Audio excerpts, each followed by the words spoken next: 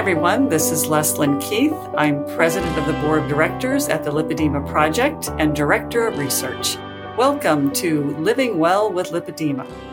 Today I have an excerpt from an interview with Ivor Cummins from the Lipedema and Keto Worldwide Summit that was held in 2019. Ivor Cummins is an engineer who now applies himself to the study of nutrition and health. In this excerpt, he talks about keto and cholesterol. When your LDL goes up, what does that mean? And what could be better measures of health and disease? It is true that for some people, though it may level off over time, their LDL cholesterol may go up a little. And in some people, it goes up quite a lot. The question around whether that's a problem is a great one. So I think from the standard cholesterol panel and from all the data I've been researching, the LDL result on its own really means quite little in general terms. I know the whole world has focused on it. It's been a huge business, but the reality is the data doesn't support it. So much more accurate from the standard lipid panel is the triglyceride divided by the HDL ratio, and that indicates metabolic dysfunction. Whereas the LDL value on its own, is a very weak indicator. So no one has the complete answer to this. These lipoproteins like LDL and HDL that carry cholesterol and triglyceride are essentially a transport system around the human body. But the reality is that some people may run at different numbers and different levels of those components, and it does not mean there's a problem.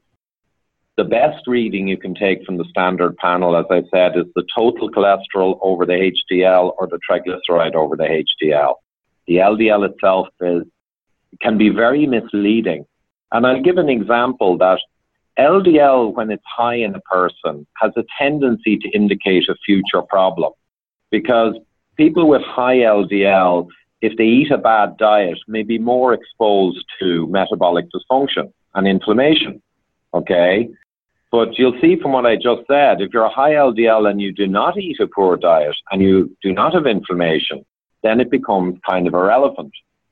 Interestingly, to an engineer, on the back end, when they look at people who are very diseased with cardiovascular disease and they've got major issues down the line, they tend to have a lower LDL. And there are reasons for that, because insulin resistance or hyperinsulinemia is the primary driver of heart disease. And people in later stages, actually hyperinsulinemic, they tend to have lower LDL cholesterol. So you can probably see it's an utterly confusing and misleading metric that can tend to be bad when it's high, can show to be bad when it's low, and really is just noise to an engineer. You really need proper measurements of metabolic health, like insulin or your glucose or post-meal or postprandial insulin and glucose levels or C-peptide. There are many, many really good measurements.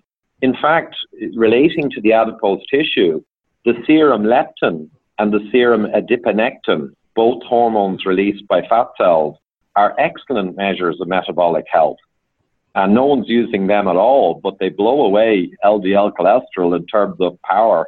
To be honest, over the last 30 or 40 years, the metrics that are picked are the ones that are amenable to simple treatments and to drugs. It's not necessarily that people are purposefully misleading. Everyone always gravitates to something you can tweak with a drug and it seems to help.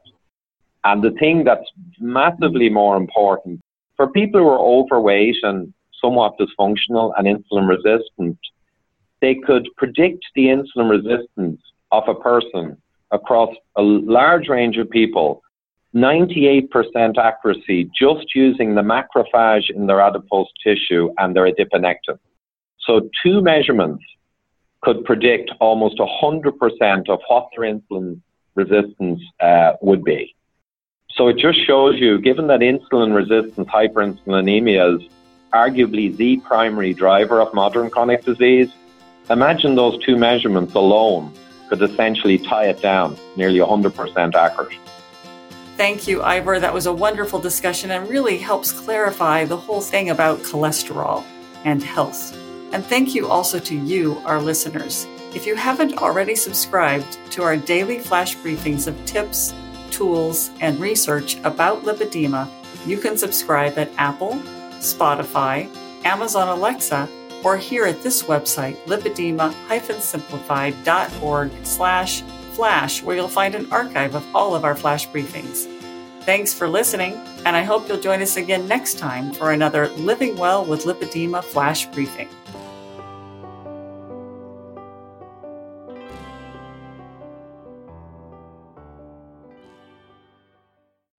Hi there, this is Catherine Sayo with a very quick and exciting announcement. Just to let you know, our 3-day event, Heart to Heart, is coming up March 31st, April 1 and 2.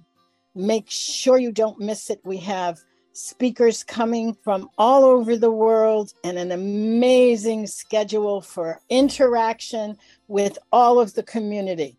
It's going to be spectacular. Go to lipedema-simplified.org and be sure to click the link to get more information. And we'll see you there.